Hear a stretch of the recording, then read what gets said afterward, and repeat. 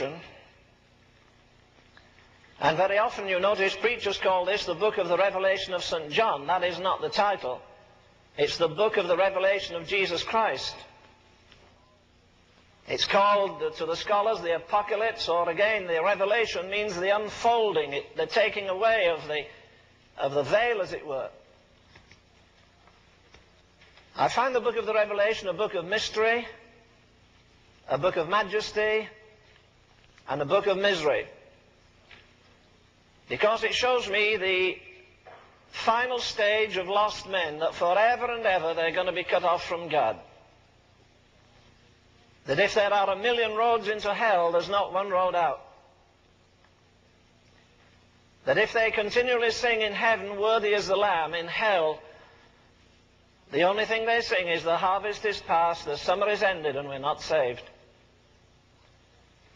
And I suggest to you, in these awesome days of such universal chaos in morals, in politics, in economics, that maybe every day this coming week you should read the 17th and 18th and 19th chapters of the book of the Revelation.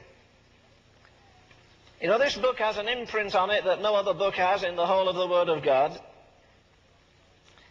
Because in chapter 1, verse 3, it says, "Blessed is he that readeth, and they that hear." There's a lot of people that read, but they don't hear. Blessed is he that readeth and heareth the words of this prophecy, and keep those things which are written therein, for the time is at hand. Let's go to the 20th chapter in this book, Revelation 20, and read from verse 11.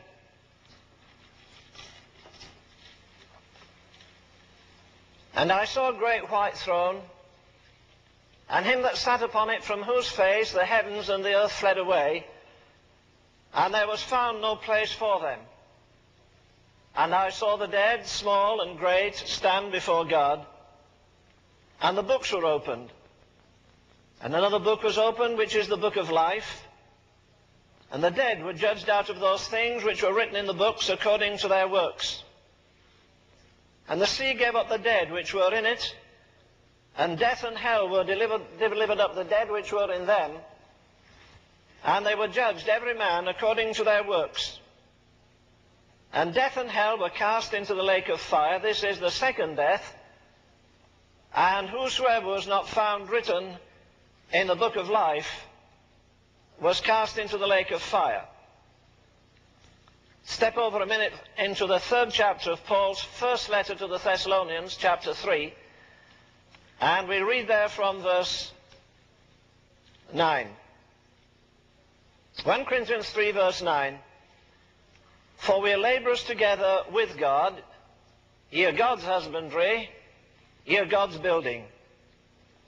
According to the grace of God which is given unto me as a wise master builder, I have laid the foundation, and another buildeth thereon. But let every man take heed how he buildeth thereon. For other foundation can no man lay than that which is laid, which is Jesus Christ. Now if any man build upon this foundation gold, silver, precious stones, wood, hay, stubble, every man's work shall be made manifest, for the day shall declare it, because it shall be revealed by fire, and the fire shall try every man's work of what sort it is. If any man's work abide, which he buildeth thereupon, he shall receive a reward.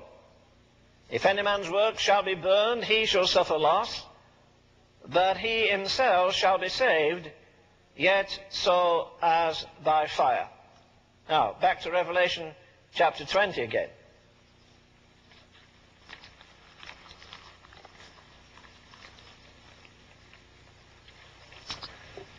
The judgment of the sinners. "I saw a great white throne," typical obviously of purity, "and him that sat upon it." Now we read these things and they kind of slide over our minds, but listen to the awesomeness of this. "From whose face the heavens and the earth fled away, and there was found no place for them. And I saw the dead, small and great, stand before God, and the books were opened. Various titles have been given to this awesome event. John Wesley called it the Great Assize. Billy Sunday, in his wonderful way, called it Payday Sunday. A cowboy preacher preaching on it called it the Last Roundup.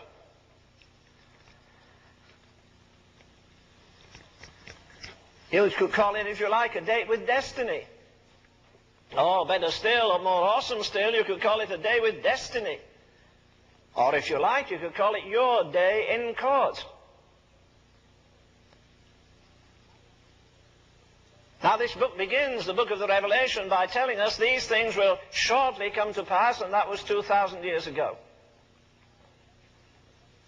In a very brief but very brilliant biography of one of the greatest preachers that ever preached in America or England, the biographer says that this man, well, he had strange habits, and one of them was to carry in the right-hand pocket of his coat a handful of precious stones, a diamond, an amethyst, a sapphire, a ruby, an emerald, and so forth.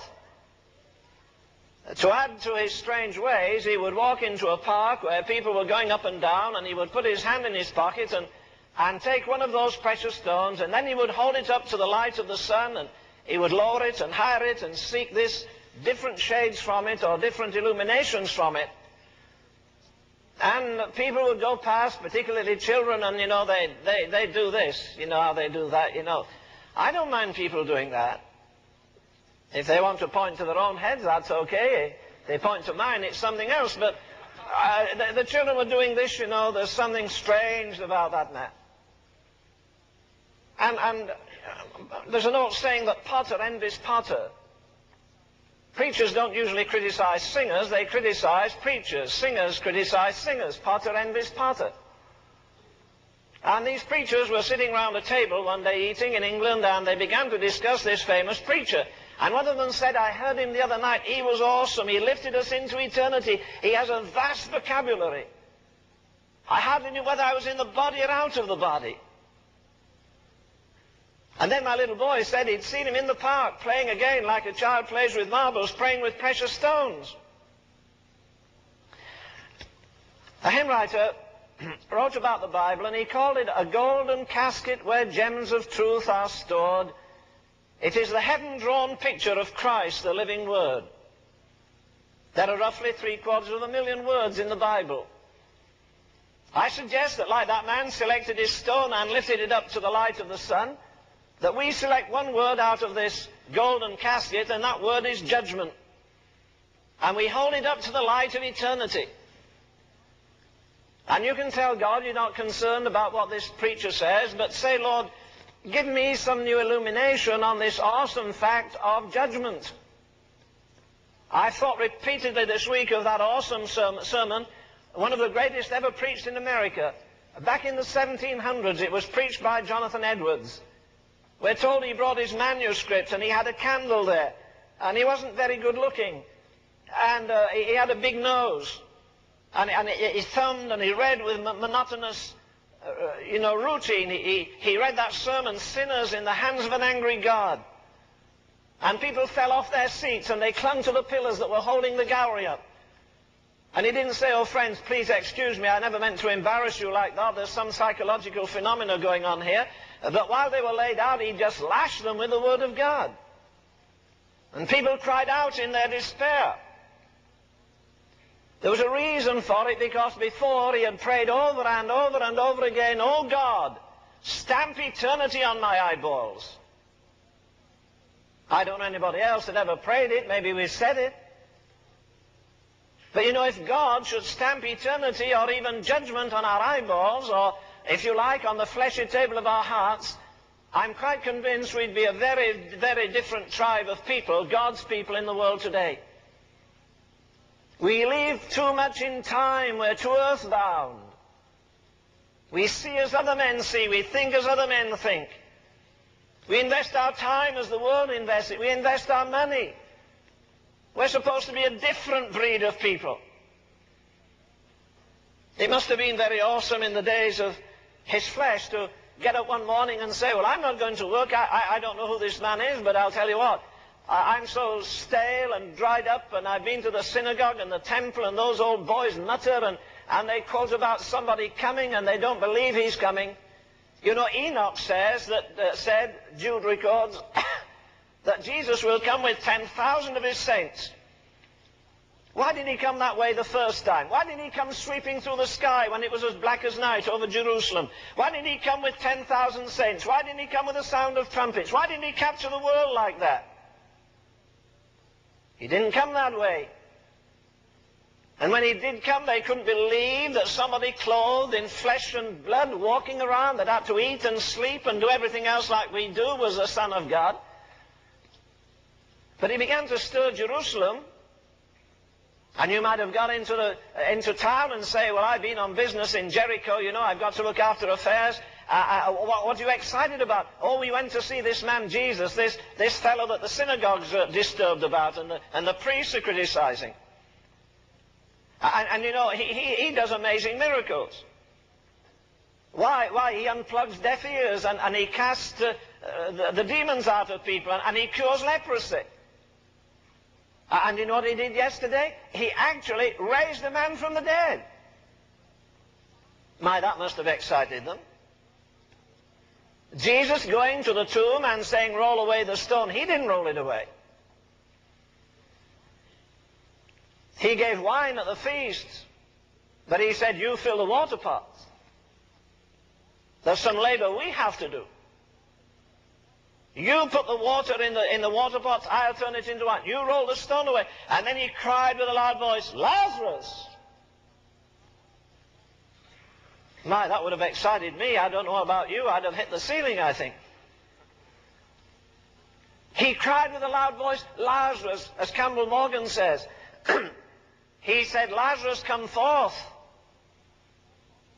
If he'd just said, come forth, all the cemetery would have come, and it wasn't time for them to come yet. So he just said, Lazarus, come forth. And he came forth. He was alive, but boy, he was bound, gagged and on his face. He had grave clothes. He could only shuffle. His hands were tied. And that's true about 95% of believers today. They're alive, but they're gagged. They're bound. They've still got grave clothes. And Jesus says, loose him and let him go. We're bound by superstition. We're bound by the theology of our grandfathers or something. But the church is gagged and bound. She needs release in this awful hour in which we're living. And the only one that can bring that release is Jesus Christ himself. Why, even the disciples, well, what do you think about Master now? He's even raising the dead. And Jesus says in John 5:28, listen, don't marvel at this. Oh, if this stirs you away, I've got a word for you. He says, the day is coming in the which all who are in the grave shall hear the voice of the Son of God, and they shall rise. Did you get that? From Adam, wherever he is right now, in the sands, in the dust, all who are in the grave shall hear the voice of the Son of God. You see, Jesus says, I am the resurrection and the life, and I believe he did rise from the dead. Not because of that long list in 1 Corinthians 15, but away at the end of the book of Revelation, he says, I am he that liveth and was dead, and behold, I am alive forevermore. And I have the keys of death and hell. Don't you believe that old bachelor in Rome? You don't know who he is? Well, it's the Pope. He says he has the keys, not on your life. Jesus has the keys of death and of hell. And at the voice of the Son of God, won't that be amazing when he says, rise? All that are in the sea and all that are in the grave. I crossed the Atlantic, I guess, about 18 times on the Queen Mary, Queen Elizabeth, United States. And after dinner at night, when people went to smoke and drink and dance and everything else, I walked up and down the deck, and almost every time I crossed it, I looked overboard and I said, hey, you down there, you're going to get up one day. You buccaneers who died in the Spanish Main, stealing treasures, and the folk that sank in the Lusitania, and the people that sank in the Titanic, and the people that sank in all the great ships during the war, at the voice of the Son of God, they're going to rise. Millions of them, billions of them, trillions of them. And they're all going to stand at the judgment seat of Christ. That's going to be a spectacle. Oh, where is it going to take place? I don't know. You see, this book of the Revelation is not only at the end of the Bible, but it deals with the end of time, and then it deals with things that happen at the end of the time. And it's the only book in the world which is authentic. And everyone that is dead is going to hear the voice of the Son of God. Look for a minute at that 6th chapter in the Revelation. Look at verse 12. And I beheld when he had opened the 6th seal, lo, there was a great earthquake. The sun became black as sackcloth of hair, and the moon became as blood, and the stars of heaven fell to the earth, even as a tree casteth her untimely figs when she is shaken of a mighty wind. And the heaven departed, and as a scroll when it is rolled together. And every mountain and island were moved out of their places. And the kings of the earth, and the great men, and the rich men, and the chief captains, and the mighty men, and every bondman, and every freeman, they hid themselves in the dens and in the rocks of the mountains, and said to the mountains and rocks, fall on us, and hide us from the face of him that sitteth on the throne, and from the wrath of the Lamb, for the great day is come. In the end of the book of the Revelation, it says of the redeemed, which is in the other judgment, that they're going to come and they long to see his face. Again, Fanny Crosby, blind for 84 years. And when somebody said to her, it's a shame a great Christian like you is blind. You can't see the sunset. You can't see the lovely flowers. You're at such a disadvantage. Oh, no, she said, I'm at a great advantage. You know, she was the first woman in history, in American history, blind though she was, to address the joint, what do you call them, different sections of Congress. She addressed the senators, and she addressed the congressmen, and she addressed the whole government, the first woman in history, a little blind woman. And they said, and you never see the sunset. God has denied you so much. She said, my dear, I have a great advantage over you. What's your advantage? She said, don't you realize the first face I ever see will be his face? Do you wonder she wrote so many hymns about his face, seeing his face? That will leave us spellbound when we see his face. But here the great men, the rich men, the mighty men, the rulers. I saw the dead, small and great, every king that's ruled over England, the caliphs of Baghdad, the Maharajas of India, the multimillionaires, the billionaires. They're all going to stand one day. Can you imagine it? At the judgment seat of Christ, to give an account for the deeds done in the body. Well, of course, if you have a judgment, you must have a judge. I do not have any pictures of Christ in my home, because I don't think you should make any likeness of any graven image, and nobody knows what Christ was like. You see pictures of Jesus as a baby, you see him as a young man, you see him sometimes on the back of an animal riding into Jerusalem. But there's a picture I've only ever seen once, and it was so grotesque I didn't look a second time. At the voice of the Son of God, they're all going to rise and face the eternal judge. What will he be like? In Australia, they showed me the picture that they have. Beechcroft or somebody, Beecher, painted a picture of Christ in Australia. He's got lovely blonde hair and bright blue eyes and a lovely flaxen beard. Well, I don't think that was a picture of Jesus. And the Chinese have an interpretation of Christ through their artists. And there are some dreadful pictures, I think, that are being given by the great masters, so-called. And they've given us pictures of Jesus, but I'll tell you what, it's a very different picture in the Word of God. I believe that the Church of Jesus Christ needs a new revelation of the majesty of God. This is what? This is the King of Kings, and he's the Judge of Judges, and it's the Tribunal of Tribunals, and there's no court of appeal after it. The verdict is final. There'll be no biased judgment.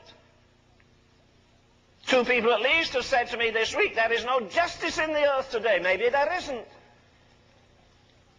But I hang on to a word that says, shall not the judge of all the earth do right? The Apostle Paul got a picture of Jesus, not with a lamb in his arms, not like the stained glass windows in our so-called cathedrals, where Jesus looks pathetically feminine. He sees Jesus and he says, here he is. He's the King, immortal, invisible, the only wise God, to whom be praise and glory forever. So we're going to see the King of Kings. He's the Judge of judges in the court of courts. In the final tribunal. There is no tribunal after this. This is finished. And when I hear people singing, put your hand in the hand of him that walked on the water, forget it. Or the new song that's now, shake hands with Jesus. Listen, when you see Jesus, you're not going up and say, hey, buddy, I'm glad you died for me. When you see Jesus, you'll be almost paralyzed with fear unless you had a glorified body and a glorified mind. Who is writing the book? This is a revelation to a man on an island, on a devil's island. The worst place, the gathering of the scum of the earth. And here he is. And if you'd gone to him that morning and seen him sitting on a rock contemplating, you might have said to him, well, John, I didn't expect to find you in this hellhole with all these demon-possessed men. And here you are in the Isle of Patmos. He said, no, I'm not. Where are you? He says, I'm in the Spirit. He was in the Spirit when this enormous revelation was given to him. The picture of Jesus here is not the picture of a pathetic individual pushed around by anybody who wants to push him around. I think sometimes we think we're going to march up and say, well, Jesus, do you know how many years I served you and how many souls I won for you and how many sermons I preached for you? Oh, no. Well, what will he be like in heaven? Well, I'll tell you what the book says he'll be like. It says his hair is as white as snow. His feet are like burnished brass. His face is like the sun in its strength. His eyes are living coals of fire. His tongue is a sharp two-edged sword. And here is John, who used to lean his head on the bosom of Jesus and hear that divine heartbeat. The man that I believe knew more about Jesus than anyone else. And when he saw Jesus there on his throne in his majesty, with his face brighter than the sun, with his feet like burnished brass, with his eyes like flames of fire, with his tongue majestic and his voice like the sound of many waters, John, the man who had walked with him and talked with him for 3 years, says that when I saw him, I fell at his feet as dead. What do you think you and I are going to do? We see there the Judge in all his awesome majesty, in all his glory. And we have a picture here of the unholy dead, small and great, standing before God. And when they see him in his awesome majesty, no, they don't worship him. They're terrified. This is a great exposure. Someone called me last night and said, be sure you listen to 60 Minutes tomorrow night. Because you see, the Shah was interviewed, I believe, by 60 Minutes, and he said, I'll tell you everything that Henry Kissinger told to me. And Henry Kissinger says to the ABC or whoever organizes the 60 Minutes, if you put that on, I'll sue you for I don't know how many $1 million. But he said, instead of that, let me come on the 20 Minutes and you can interview me. And so they said, all right, but this week he reneged. He said he won't come. And I understand tonight they're going to tell us what the Shah said and the agreements he made. Oh, yes, Mr. Kennedy got away with it, whatever happened at Chappaquiddick. The little girl that was drowned, or was she murdered, or was she pregnant and snuffed away? But Mr. Kennedy forgot one thing, it's going to be exposed at the judgment seat of Christ. They couldn't find the 18 minutes on the tapes of Mr. Nixon. Well, I'll tell you who's got a perfect record of them.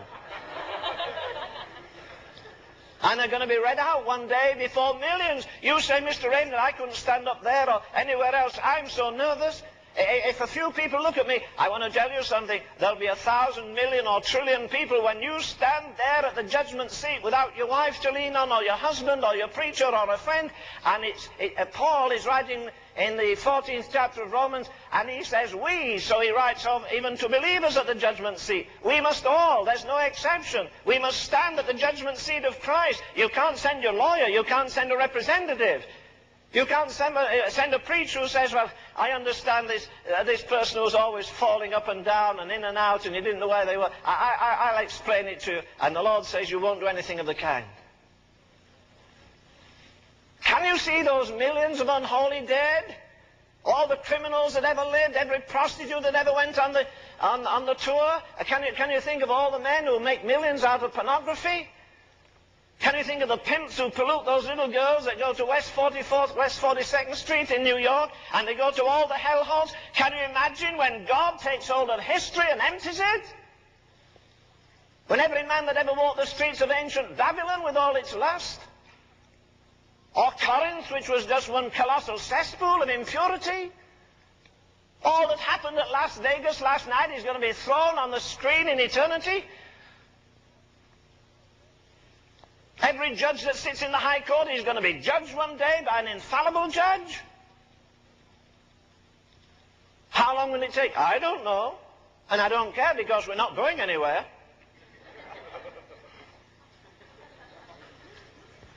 I think one of the joys of eternity will be that the redeemed will see all the unholy dead judged, but the unholy won't see the holy people judged. They won't be there.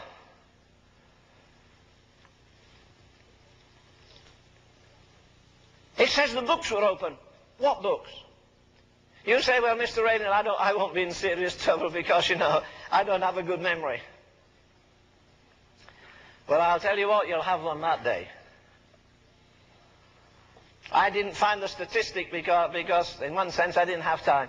But in Montreal a few years ago, they put a kind of little electric gadget on the mind of a man, and they began to turn his mind back, and he could recite everything from about the day he was 7 years of age. It was all stored up there in the repressed complex of his subconscious, if you like. And they unfolded everything. There's nothing lost. It was all brought to the surface. Well, if a doctor can put his finger on a man's mind and restore his memory, what do you think the Son of God is going to do? Oh, there's going to be some also awful revelations. Oh, there's going to be some weeping and wailing and gnashing of teeth. Oh, yes, Mr. Kissinger, you're going to be totally exposed. What you and Mr. Nixon did, lying so long that we were not bombing Cambodia when we were ripping children to death, when we were baptizing them with fire and napalm and taking the skins off their bodies. I'd like to preach a series of sermons on this because, you know, the Word of God says there's going to be a judgment of living nations too. There are at least 7 judgments coming up, just as there are at least 5 crowns for the believers. You say, I'm not quite sure about this. You know, no, your memory isn't faulty. Everything you've done, every idle word you've spoken, every action. Let me say it here in case I forget later. I remember one day when I was talking with Dr. Tozer, as we used to talk together so often. He said to me one day, you know, Len, I'm not really too worried about what I've done. I'm not too worried about the judgment even on my Christian life, which I'll have, I know. But he said, it's the things I could have done that worry me. The things that I missed. We're not going to be judged just because of what we've done. We're going to be judged for why we did it. Not for the action, for the motive. What motivated your giving? So you'd have a plaque with your name on? Or you'd be the top of the list for giving money? Why? What's the motive behind it? Going back to the unholy dead, they're going to stand small and great before God. Sometimes I look at my Encyclopedia Britannica and I think all that history is going to pass before me in flesh and blood. At the judgment seat of Christ. I'll be interested to see Julius Caesar and Tiberius Caesar. I'll be fascinated when Pontius Pilate stands before Jesus. I think he'll feel less comfortable than Jesus felt standing before Pontius Pilate. They're all going to stand there. The secret archives of our hearts and lives are going to pass before. Well, you say again, I still hang on to the fact my memory isn't good. You know, it says the books are open. I don't know what the books are. I think the books of the 10 Commandments for one thing. I think the book of memory for another thing. You see, this memory is an amazing thing. But you know, memory will last into eternity. Oh, I don't think the redeemed will remember their sorrows and heartaches, but I'll tell you what, the unholy dead will remember every time somebody put a tract in their hand. They'll feel it through eternity and wish to God it was there. They remember that they heard their mother's prayers. They remember every sermon. They're going to remember everything, because one day a man in hell prayed. It was the wrong place to pray. He prayed to the wrong person. He prayed to Abraham. He got the wrong answer. Son, remember in thy lifetime that you had good things, but I don't want my brothers to come here. But Jesus says, remember. Memory is eternal. It will never die. If you're an unsaved man 1,000 million years, you say, well, I came this morning, my wife wanted me to come, but I don't think I'll come again. I don't like this kind of stuff. Well, friend, let me tell you lovingly, go to hell and live with all the scum of the earth. You like to drink, go with the drinkers. You like to lust, go with the prostitutes. In hell, if you're given to lust after women, you'll have that lust, but there's nothing to satisfy your lust. If you drink, you'll thirst, but there's nothing to satisfy your thirst. You'll give a king's ransom for one drop of water. There isn't even a drop of water, never mind that precious wine you drink. When in God's name is the church going to open her heart again and open her mind again and see again that every man, I cannot, whether he flies his own private Learjet or how many millions he has or rules over a city, the great of the earth and the scum of the earth, the unbelievers are going to spend their time in eternity. They're going to live there forever and ever. The good book says, where their worm dieth not. It will be awesome when we see the founders of these cults stand before God. The founder of Jehovah's Witnesses, as they call themselves, Russell, a man who wasn't very moral. And he's going to stand there and people up there will scream, put him into the lowest hell and turn the temperature up. But listen, don't you worry about it. The judge of all the earth will do right. Hell won't be the same for everybody. Some will be beaten with a few stripes, some with many stripes. But I'll tell you what, I'd rather be the least in the kingdom of God than be the greatest in the kingdom of the devil anyhow, both in time and in eternity. I saw the dead, small and great, stand before God, and the books were opened. You know, some people today have great memories. When Themistocles was the mayor of Athens, he could recite the name of every person who lived in town, and there were 20,000 of them. I think it was Cyrus, the king of Persia, knew the name of every man that was in his army, and he never had to be reminded. He faultlessly could recite the name of tens of thousands of people. The famous Sir Walter Scott, the great writer, the night before he was 5 years of age, so obviously he was just in 4, and the night before he was saying prayers at his grandma's knee. And his granny said to him, now Walter, you tonight, do something else for me. Instead of just praying your prayer, recite a psalm. And he wasn't 5 years of age. Maybe granny wished she hadn't asked him. He recited the 119th psalm. That's one way from going to bed early. The 119th psalm from the mind of a little boy, not 5 years of age. Oh, we wish we could scrub some things out there in eternity, at least lost men and women will. We read in the 6th chapter there of the book of the Revelation. They said to the mountains and rocks, fall on us and hide us from the face of him that sitteth on the throne and from the wrath of the Lamb. For the great day of his wrath is come, and who is able to stand? It says in the 9th chapter, verse 6, in those days shall men seek death and shall not find it. They shall desire to die, and death shall flee from them.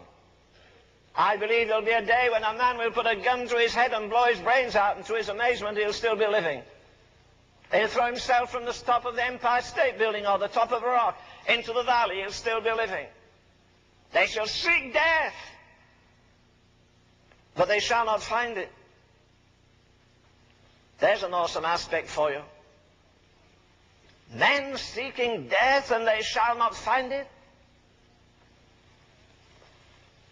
Do you remember that 2nd Psalm where it says, concerning men that God, he that dwelleth in the heavens shall laugh, God shall have them in derision.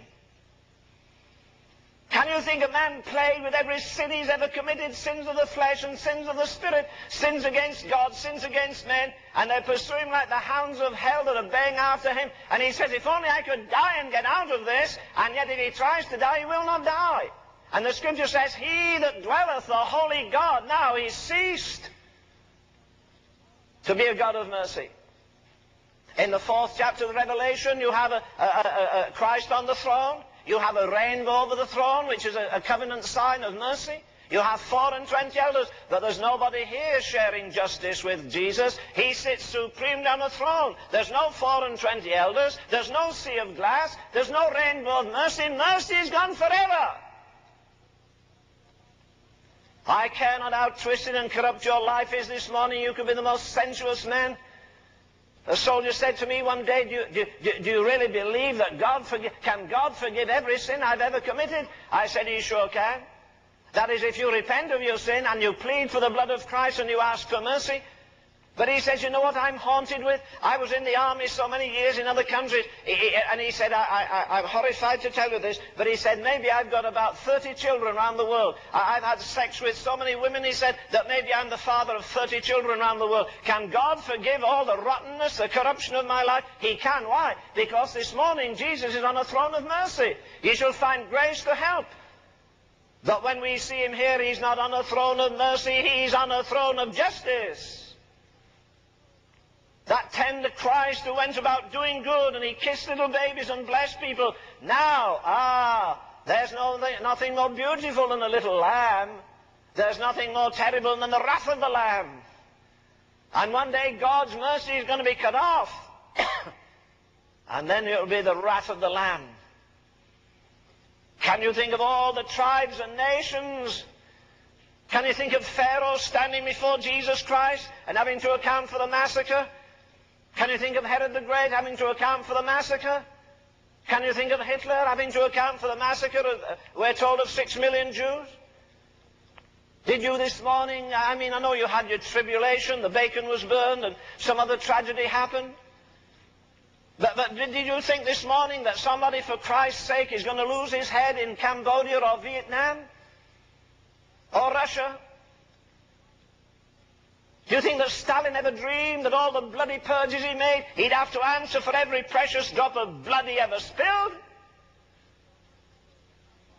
The psalmist David says, store my tears in thy bottle. I believe that nobody ever spilled a tear, whether it was spilled in compassion for souls, or it was spilled because of a broken heart. It never fell to the ground. It was stored by God, and God's going to count them out one day.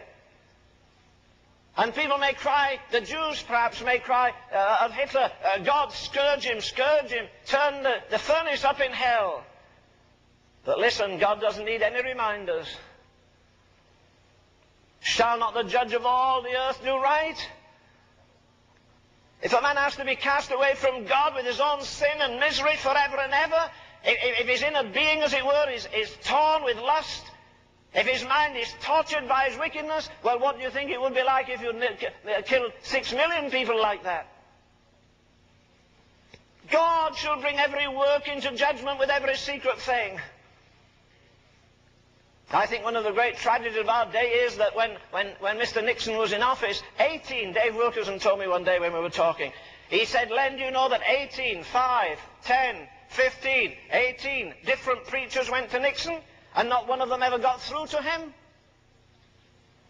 Watergate was not just a political tragedy or an economic tragedy, it was a spiritual tragedy. There was no Elijah to go there. There was no Nathan that went to David. And I think we'd better watch this business of, God loves you, and all the bumper sticker sloppy evangelism. Will you remind people of the goodness and the severity of God? Will you remind them that there's a day when mercy is cut off forever? Will you remind them that people pray in hell but nobody ever answers? The dead, small and great, are going to stand before God in that awesome day. And the book of memory is going to be open, and the 10 Commandments and other books that God has are going to be open in that awesome day. And there's no mercy. Mercy is gone forever. People will be saying the harvest is past and the summer is ended and I'm not saved. That great scholar Daniel Webster was once asked, what is the greatest thought? You have a colossal mind. What is the greatest thought that has ever traveled down the corridors of your mind? He said, I've thought many great things, but the greatest thing that I've ever thought of, the most awesome, the most terrifying, the most shattering thought I've ever had is my personal accountability to God one day. We all, without exception, must stand there, and I'm dealing that and leaving that section. I could stay longer. Remember, there's going to be a judgment of the living nations and so forth. There's going to be a judgment of angels. Paul says in 1 Corinthians 6, I guess, he says, don't you know that some of us are going to judge angels? But you see, the thing I'm really saying, I got through my introduction now, let me get to the business here. 1 Corinthians 3. This is the judgment of the believers now. We are laborers together with God, ye are God's husbandry, ye are God's building, according to the grace of God which is given unto me as a wise master builder. I have laid the foundation, and another buildeth thereon. But let every man take heed how he buildeth thereon, for other foundation can no man lay than that is laid, which is Jesus Christ. If any man build upon this foundation gold, silver, precious stones, wood, hay, stubble, every man's work shall be made manifest, for the day shall declare it. Because it shall be revealed by fire, and the fire shall try every man's work. Notice what it says very carefully here. What sort it is, not what size it is. Not the quantity, but the quality. If any man's work abide, which he hath built thereupon, he shall receive a reward. If any man's work shall be burned, he shall suffer loss, but he himself shall be saved, yet as by fire. So Jesus, as it were, or the Spirit puts these into little pockets. He says your life can be wood or hay or stubble, or your life can be silver, gold, or precious stones. And the fire shall try every man's work. Do you know this will be very, very significant to the people at Corinth? Do you know why? Because not too long before this was written, the whole city of Corinth was devastated by fire. And there were people whose houses were built with beautiful pillars of granite. And there were people whose houses were made totally of marble. And the poorer people, their houses were made of just out of straw. And some people had houses made out of hay. And some people had houses made out of clay and straw and stubble. And when the fire swept through the city, everybody's house, if you had a house made of wood or hay or stubble, every house was devastated. And it was in ashes. But the houses that were made of precious stones, they were still standing, though they were scorched too. And Paul is writing here, and he says, when you go to the judgment seat of Christ, even as a believer with all your works, they're either wood or hay or stubble or silver or gold or precious stones. Now let's visualize. We give a man over here $10,000 and he invests it in wood. The next man is given $10,000, he invests it in hay. The next man has $10,000, it's in stubble. The man over here has $10,000, he invests it in gold. Wouldn't get much at $500 an ounce, would he? And the next man at silver, he wouldn't get too much at $12 an ounce. And the other man in precious stones. Now, this is your life's work. Your life's work is wood, hay, stubble, and the fire. Remember, our God is a consuming fire. Sure, God is love. But God also is a consuming fire. And all our lives, from the moment you began to witness for Christ, all your service, all your labors for Him, they're going to be shown. Oh, now listen, none of the filthy world, none of the outcasts of hell are going to be there. Won't it be wonderful that you get there, or will it? When you see all the redeemed of all the ages, when you look there and say, you know, there's Abraham. I didn't think he looked quite like that, but he's going to be there all right. And all the saints of all the ages are going to be there. A hymn writer says, from earth's wide bounds and ocean's farthest coast, Through gates of pearl, streaming a countless host, singing to Father, Son, and Holy Ghost, hallelujah. You know, there used to be an old hymn, and maybe not 10 people here could recite it or tell me the first verse, but everybody knows the chorus, when the saints go marching in. You know, they dance to that down in Bourbon Street, that hellhole, with all its prostitutes. They dance to it every night. When the saints go marching in, they shuffle their feet. Listen, that's for the redeemed. It's not for that bunch of scum of the earth. It's for the redeemed. When the saints go marching in, can you imagine them going in? From earth's wide bounds, from ocean's farthest coast, through gates of pearl, streaming a countless host, singing to Father, Son, and Holy Ghost, hallelujah. A multitude which no man can number.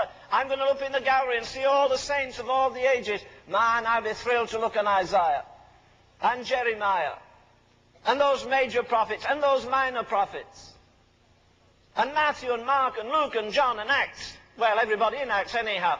And the Apostle Paul and Tychicus and all those strange characters.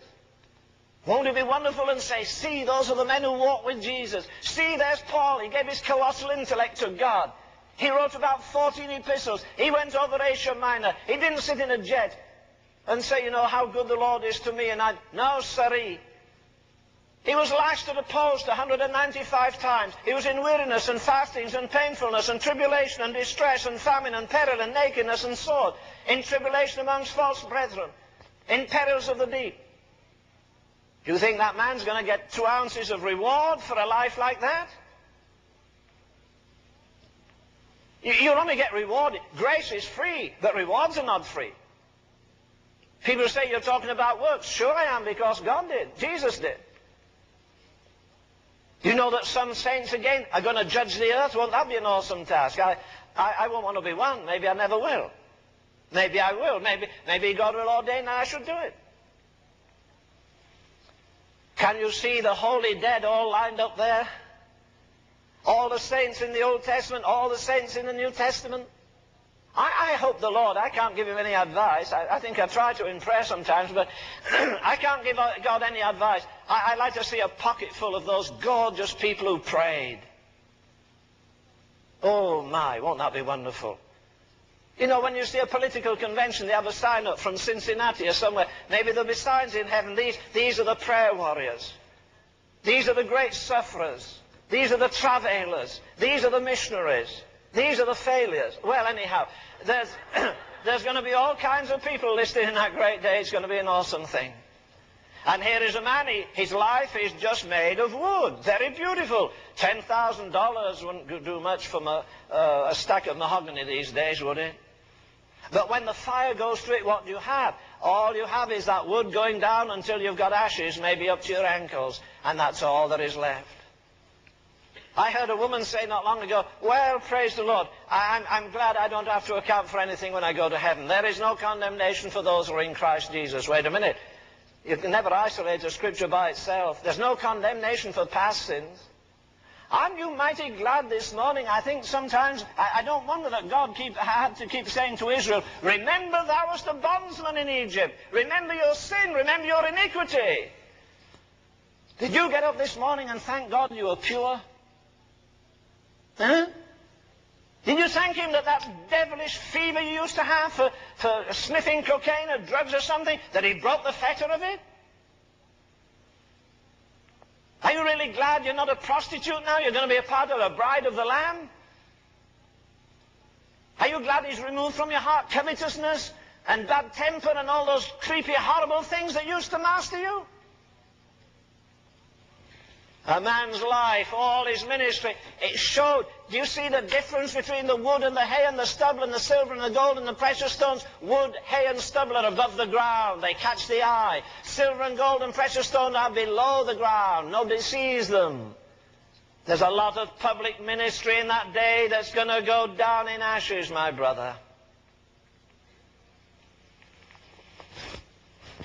You say, well, it doesn't say that the Christians are going to be judged out of the book. Yes, I think it does. Where? In Malachi. It says that God has a book of remembrance.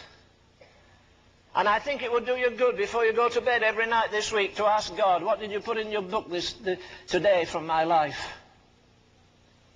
It doesn't necessarily have to be some outward act. You could worship God on a tractor. You could worship God. It's not the best way, but you can do it still.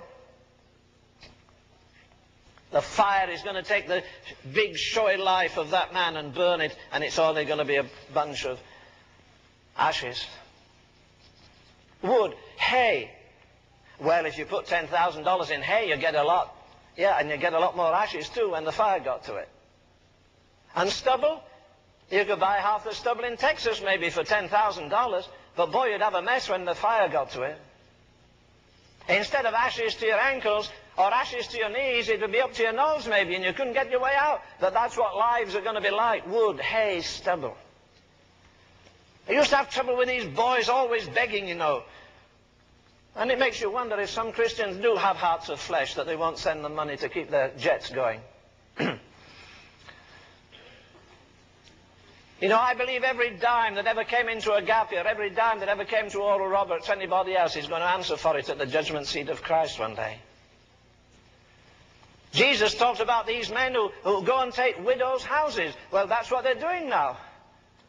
They're not satisfied that you give while you're living. They're asking you to hand your house over to them. And leave this in your will, and if you do, you'll get a better place in heaven. Don't believe it for a moment. It's a lie from hell. They're going to give an account to God in that day, but I believe we're going to give an account too. A brother was telling me this week when he got baptized, it was a kind of a sudden thing, and he went down into the water there and suddenly realized he had his wallet in his pocket. Well, there are not many pockets get, you know, not many wallets get baptized. We kind of say, Lord, you look after my sins, I look after the rest. Every penny you earn since you became the property of Jesus Christ, you'll give an account of before God. He doesn't just take your sins, he takes yourself. He takes the government of your life.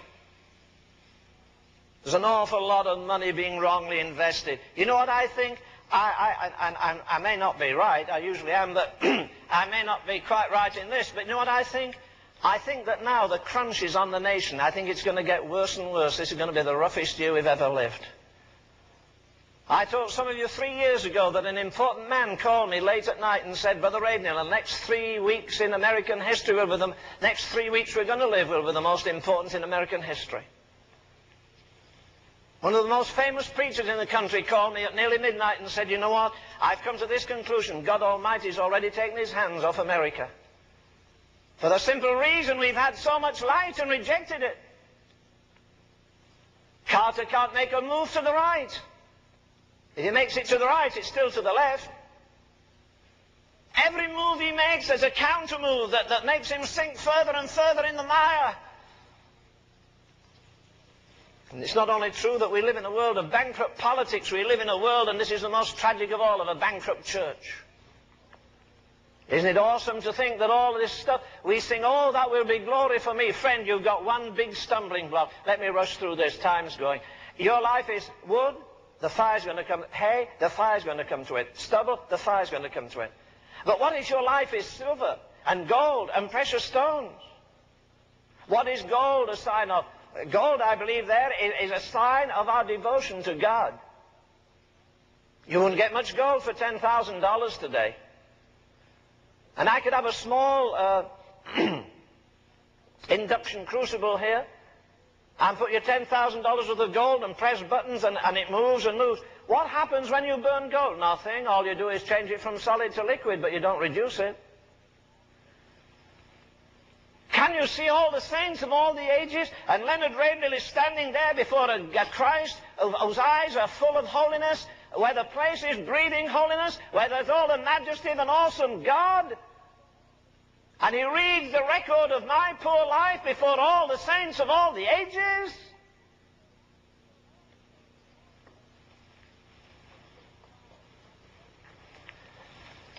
When he puts the fire to my devotional life, am I just a good showman? I sure like to preach because God called me to preach. And I don't care how I preach, and I don't care whether you believe me either. I'm not responsible for that. I preach out of my heart all I believe, and I die for it. But say, am I just a showman? What's my secret life like?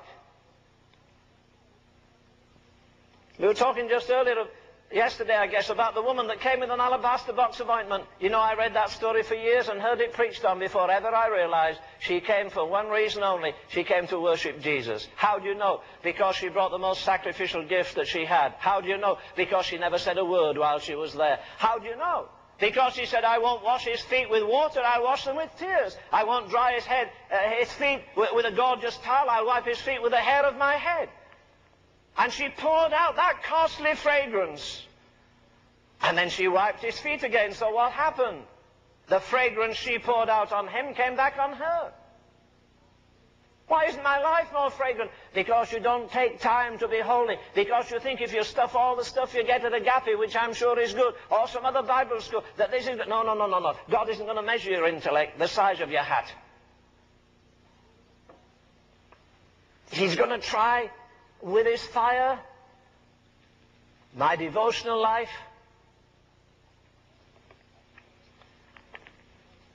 I think again of a statement Dr. Tozer made to me once. He said, Len, you know what?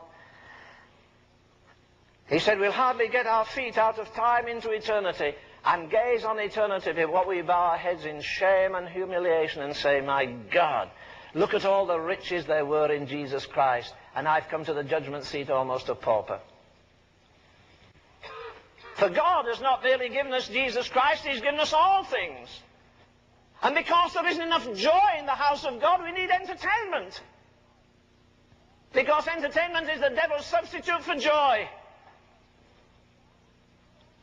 Because there isn't enough power in the house of God, people are always looking for the last scientific development, and their hair stands up when they see some fancy show on TV.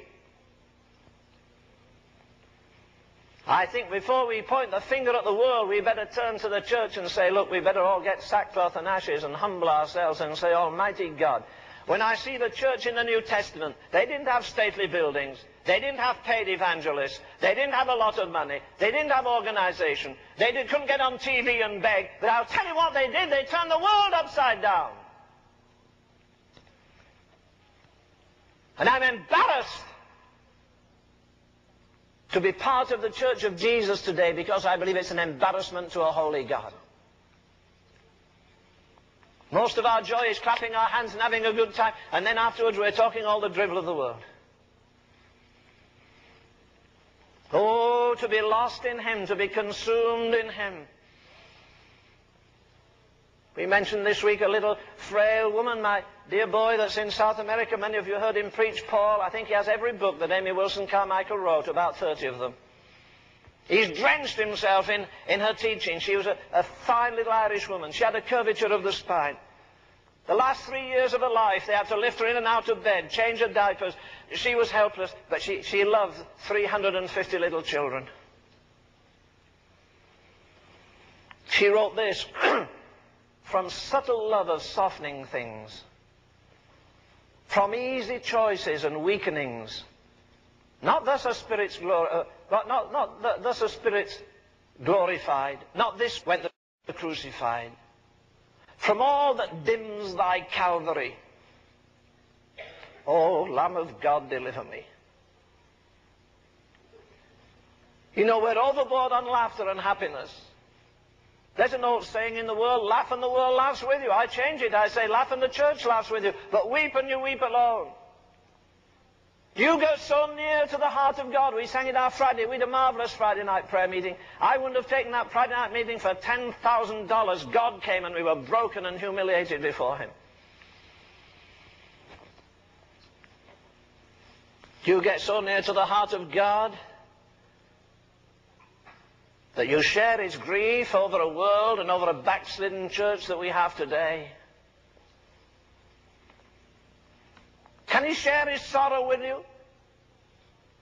Oh, yes, you'll get filled with the Holy Ghost and get a bank balance. That's all right. If you do, God will hold you to account for it. But are you big enough to say, Lord, in this crucial hour in human history, let me fill up the sufferings of Christ? Are you prepared to challenge demon power and say, listen, I've moved into the place where the Apostle Paul was when he said, I glory in tribulation, in necessities, in reproaches. Because if you're going to get mature in God, all the dwarfs around you will criticize and sneer at you. And so you're trying to be holier than the rest of us are. You sure you don't have time for basketball or going to see a baseball game? No, maybe you don't. That's nobody's business but yours and God's. You'll discover this: the men who have been most heroic for God have been the men with the greatest devotional life. I remind you again that one day I was in the Bible School of Wales, and dear Mrs. Rees Howes, her husband was dead now. We stood on the terrace there, and she turned back. She said, "You see the room there?" I said, "Yes, I see that room." "That door?" "Yes." Daddy, meaning her husband, went through that door at 6 o'clock in the morning, and he stayed there till 6 o'clock at night, every day for 11 months, except the one day that his mother died. We've mutilated all the hymns. Most of Charles Wesley's hymns had 30 stanzas. Now they've about 6. We've done that with other things. You'll see a little board up in homes, in offices sometimes. Only one life, 'twill soon be past.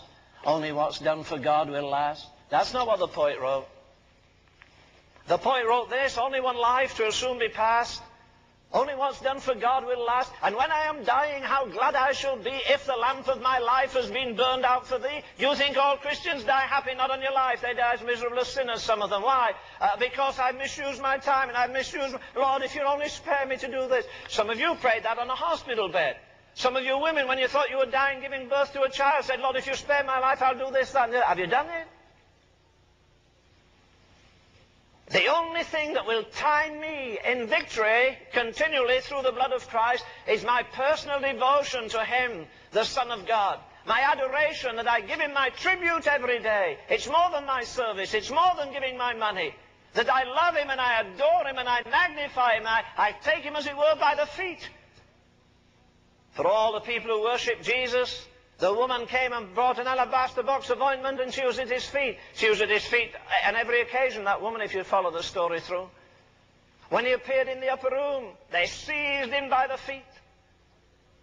You get a little bit further in the book of the Revelation, or if you go to the 6th chapter again, you find there it says at the end that the 24 elders now, they fell down at His feet. You wonder Matthew Bridges wrote that lovely hymn, "Crown Him with many crowns, the Lamb upon His throne. Crown Him the Lord of spheres, the potentate of time. Crown Him the Lord of love. Crown Him the Lord of spheres, whose power a scepter sways from pole to pole, that war may cease and all be prayer and praise." The one thing that's wrong with that world outside is it thinks it's done with Jesus Christ, and it hasn't even started with Him yet. For He stands at the end of the trail for every man, rich or poor, bondman or free, black or white, intellectual or ignoramus. What's your devotional life this morning? Would you like Gabriel to hand me the book of your devotional life for the last month and read it to this fine audience? The gold is going to be tried to our devotional life. The silver, what is the silver? I guess you can interpret it different ways. I like to interpret it this way. The book of Proverbs says the tongue of the just is as choice silver. Yeah, every idle word you've spoken, even since you were saved, God has a kind of, He doesn't need a tape recorder, but He has an eternal record of it. You know, the gossip, the slander, the criticism, the prejudice. You know, when somebody upset you and instead of being quiet, you spilled out just what was on your heart at that moment. Can you think of all those awesome words? Can you think of all the words we've preached to thousands of people over the years, and we're going to answer and the fire is going to be put to them? Well, will they be hay and stubble, or will they abide the fire? The fire shall try every believer's work. Silver, gold, precious stone. What are the precious stones? Well, when I read that, I think of the breastplate that was on the priest in the Old Testament. It was divided into 12. Each stone was a different stone. Each stone had the name of a tribe on it. And he went into the holy place to pray with a breastplate on him. Oh, well, how do you handle this? How do you handle this? You know why the world is poor and sick outside? Because we really don't know how to pray, that's why. Because we're satisfied we've left our lousy living and we don't drink and lust and damn ourselves every day. And now we're Christians and we're so content and so happy and so satisfied.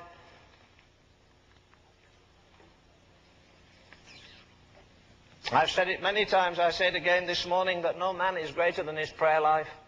I don't care about his organization and his... These boys all have a mailing list. Doesn't worry me. Let me live with a man a while and share his prayer life, and I'll tell you how tall I think he is, or how majestic I think he is in God.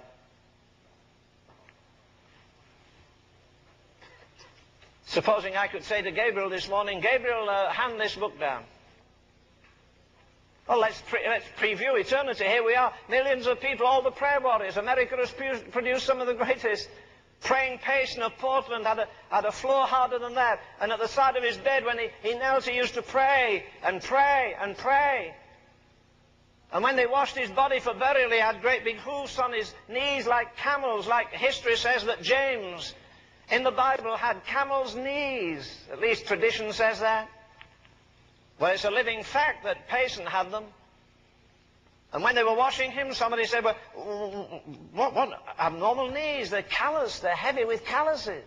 Yeah, because he used to pray at the side of his bed with energy.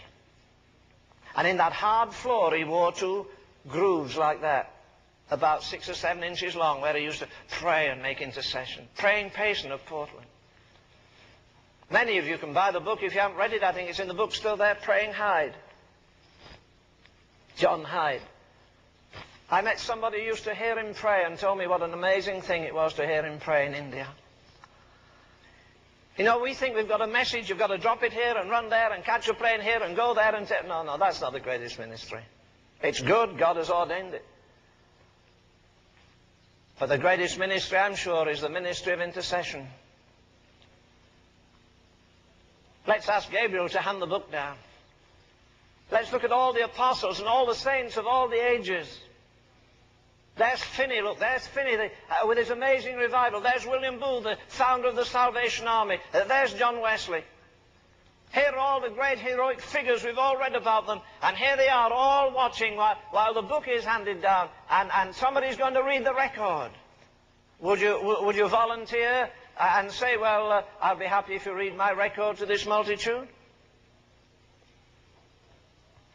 Supposing I say, Gabriel, hand me the record for 1724. And I open the book there, I read 1724. I go down the B's, David Brainerd, just a young American, died at the age of 28. All he possessed was a cowhide that he had tanned, and he wrapped himself in it and put a rope round him, and he rode over the Susquehanna River there, and he followed the Indians. And he had tuberculosis. And he says, I got up this morning and the Indians were still committing adultery there, and still drinking there, and still beating their tom-toms, and still shouting like hell itself. He came out of the teepee he was sharing, and he said there was nowhere to pray. So I went out in the forest. And he said, I knelt and the snow was up to my chin. And it was a half hour after sunrise. He weighed about 95 pounds. No, he didn't have a heater with him or anything else. He was just there in the frigid snow, half an hour after sunrise, and he said, I did so wrestle in prayer, he says in his archaic English. I wrestled in prayer for about 12 hours. The sun was setting, and then I could only touch the snow with the tips of my fingers. The snow was up to his chin when he started praying. And he makes intercession of a little body that weighed 90 pounds until the sweat of his body melted the snow.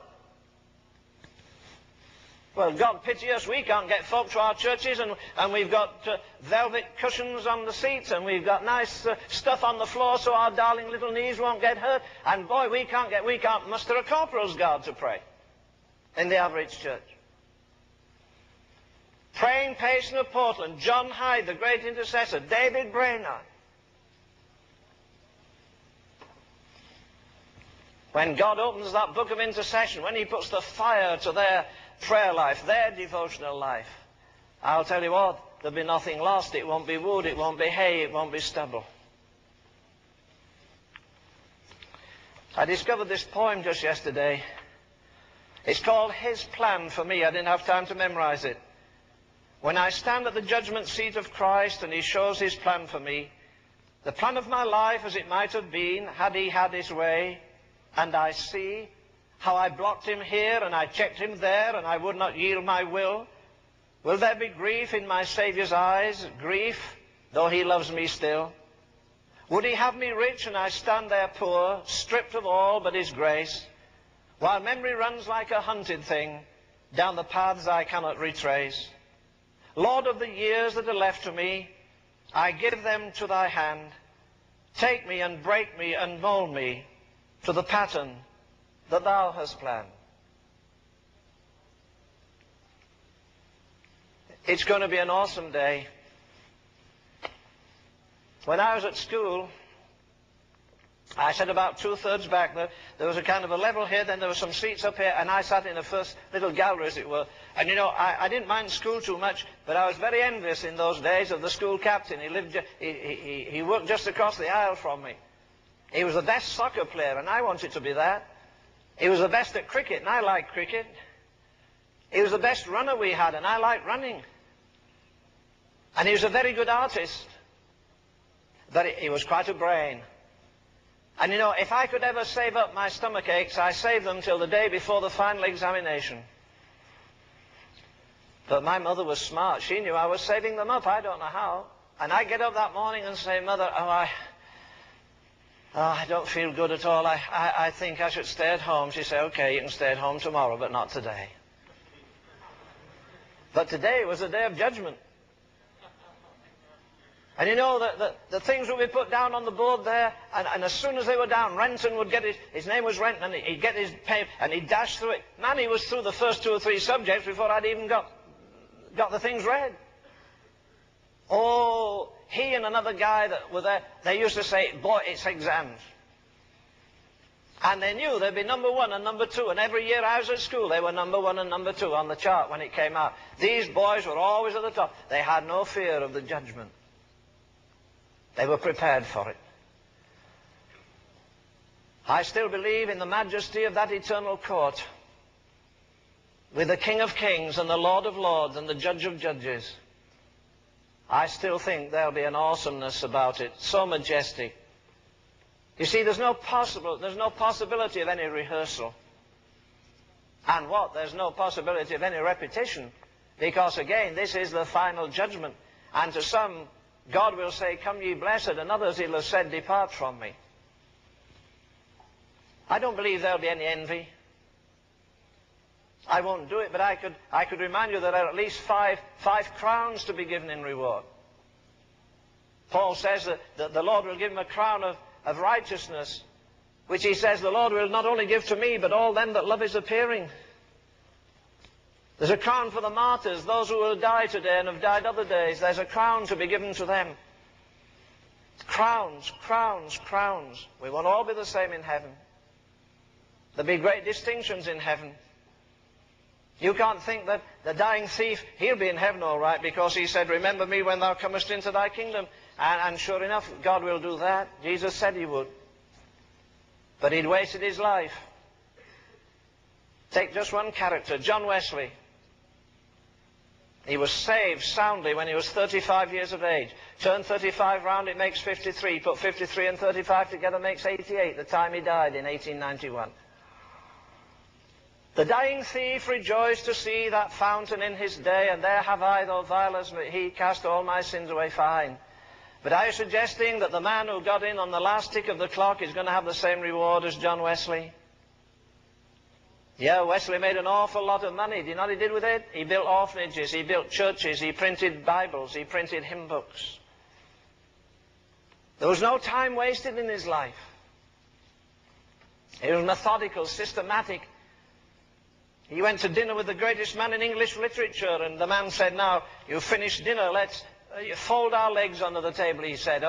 Cross your legs under the table, and let's just have a nice time of conversation. And Wesley said, I'm sorry, I have to go. Oh, but it is not yet 9 o'clock. No, it's not. Well, why are you going? He said, I have an appointment in the morning at 4 o'clock. At 4 o'clock? Tomorrow morning? Every morning of my life, he said. With who? With God. He disciplined his life. He disciplined his body in eating. He disciplined his hand in his pocket. We shall stand at the judgment seat of Christ. An awesome prospect for any of us. But a hymn writer says, the eternal glories gleam afar to nerve my faint endeavor. So now to watch, to work, to war, and then to rest forever. We had a lady in a church that I pastored. Actually, I was assistant pastor. And the lady was the wife of the pastor, Dr. Fawcett. And she didn't have a great voice, but they often asked her to sing. And she used to sing the same old hymn every time. And the last verse of that hymn said this, he was not willing that any should perish. Am I his follower? And can I live longer at ease with these souls going downward, lost for the last lack of the help I might give? He was not willing that any should perish. Master, forgive and inspire us anew. Banish our worldliness. Help us to ever live with eternity's values in view. Said that great man who birthed that revival, God, stamp eternity on my eyeballs. You know, if we can't live as a different breed of people on this earth, we have no right to live here. We shouldn't be affected by changing customs or changing styles or changing opinions or whether the stock market goes up or down or whether the clouds are gathering for... That doesn't make any odds. We ought to live every day as though we come out of another world into this world with the power of that world upon us. To live and speak and move and have our being in Jesus Christ. It's going to be an awesome day. Have you kind of figured how you'll get on when you stand there? Before all the saints of all the ages, and you and I are to stand there alone on the dais and be judged for the deeds done in the body, for every aspect of our lives, for our praying, for our giving, for our living, for our talking. No, it's not so simple to be a Christian after all. It's a majestic thing.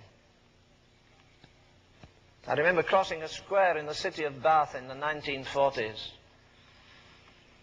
I saw two very fine young ladies. One was a young lady, the other was only a girl, and they were erect and beautifully dressed, and they marched across that square, and I thought there's something different about those girls. And then when I went round the other side, I discovered they were princesses at that time, our present Queen of England, Queen Elizabeth, and her sister Margaret.